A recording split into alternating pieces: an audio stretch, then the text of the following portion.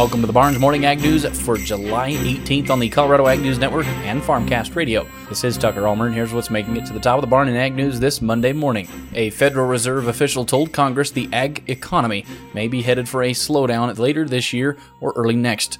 Kansas Federal Reserve Bank Vice President Nathan Kaufman told House ag lawmakers that farm credit conditions have strengthened during the last 2 years with rising commodity prices and land values.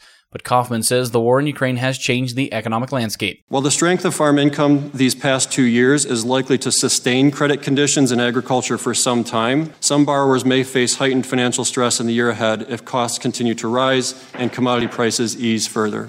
Overall, Kaufman says the United States farm sector seems well positioned financially for the rest of this year. But some measures do appear to have softened in recent weeks, and some producers may face more substantial credit challenges than others. Uncertainty about the outlook for the U.S. agricultural economy is high and will depend significantly on global factors. Kaufman says the war has had a direct impact on the price of commodities and on fuel and fertilizer inputs, creating market uncertainty, volatility, and lender concerns as farm margins tighten. And continuing to talk about the economic conditions, a number of factors are sending up red flags about slowing economic activity and a potential oncoming recession. A CoBank report says inflation is the largest red flag, and the Fed is ready to raise rates until it believes inflation has been controlled. Warehouse and inventory costs are still rising at near peak levels, and transportation costs are rising at a much higher rate than before COVID-19, says Dan Kowalski, Vice President of CoBank's Knowledge Exchange. Grain railcar availability and prices were at multi-year lows and highs respectively in the second quarter. Shifting economic sentiments have brought ag and energy commodity prices down from their peaks. Grain prices in the second quarter remained volatile, but grain and oilseed prices should push higher because of tight global commodity supplies, especially wheat and soybeans. There are challenges ahead because the dry July weather and the Asian-made crop protection chemicals will continue in short supply. We're going to step away with a word from our sponsors, but coming up after this, some more ag news. Premier Farm Credit is customer-owned, committed to sharing our profits, and focused on serving agriculture and rural communities in Northeast Colorado, today and tomorrow. Premier Farm Credit, the gold standard. Kit Carson County, home to some of Colorado's finest and prime farmland.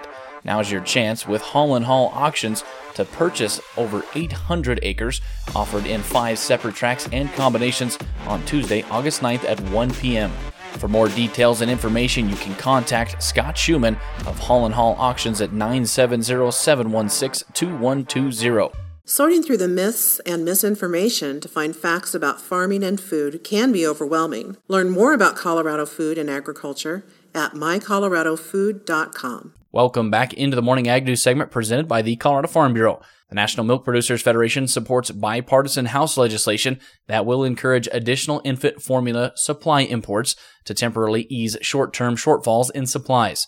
However, the organization says boosting longer-term domestic production to ensure safe and secure infant supplies in the future is necessary. The Formula Act in the House would waive United States tariffs on infant formula imports through the end of this year to ensure that domestic market has the needed formula supplies.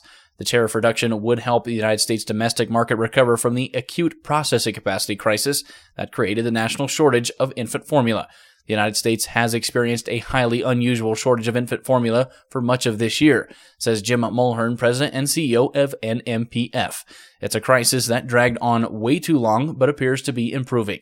The legislation will address short-term challenges while not creating a permanent dependence on foreign supplies. Speaking on legislation and barriers, the American Farm Bureau is calling on USDA to take steps to make sure that American farmers continue to have access to crucial fertilizer supplies. The organization submitted comments on USDA's request for information on access to fertilizer. AFBF says many factors are combining to create shortages and drive up fertilizer costs. America's farmers are getting called on to feed both America's families and families overseas as war and shortages take their toll on international neighbors, says AFBF President Zippy Duvall. We need long-term solutions. The organization's recommendations include assistance for farmers to expand on-site farm fertilizer storage capacity to help them manage costs year-round. They want the EPA to reform its review process that create barriers to domestic fertilizer production. AFB also wants modernized weight restrictions for trucks to help reduce the number that's needed to transport goods and enact rail reforms to help promote competition, fairer rates, and reliable service. And finally, as talked about on the availability of food, the United States farmers are working to help feed the world and fill a void in food production left by the war in Ukraine. Corn grower leaders unanimously passed a measure calling on the White House to maintain grower access to inputs. The measure says the ability to address the crises facing our world today in a sustainable manner cannot be achieved without fair access to the inputs necessary to raise a crop each year, including pesticides, fertilizers, and biotech seeds. The unanimous vote calls after the Environmental Protection Agency revised its atrazine registration, a move that could limit access to a critical crop production tool which has been tested and proven for safe use. The move also comes after the Supreme Court recently refused to hear a case from California regarding glyphosate, which leaves a ruling in place that says glyphosate causes cancer. Farmers worry about a state-by-state patchwork of regulations in the future. Well, that's going to do it for today's stories. For more information on these, plus the latest national, regional, and more Colorado Ag news, you can open the barn doors online at barnmedia.net. Have a marvelous Monday, and thanks for making the barn part of it.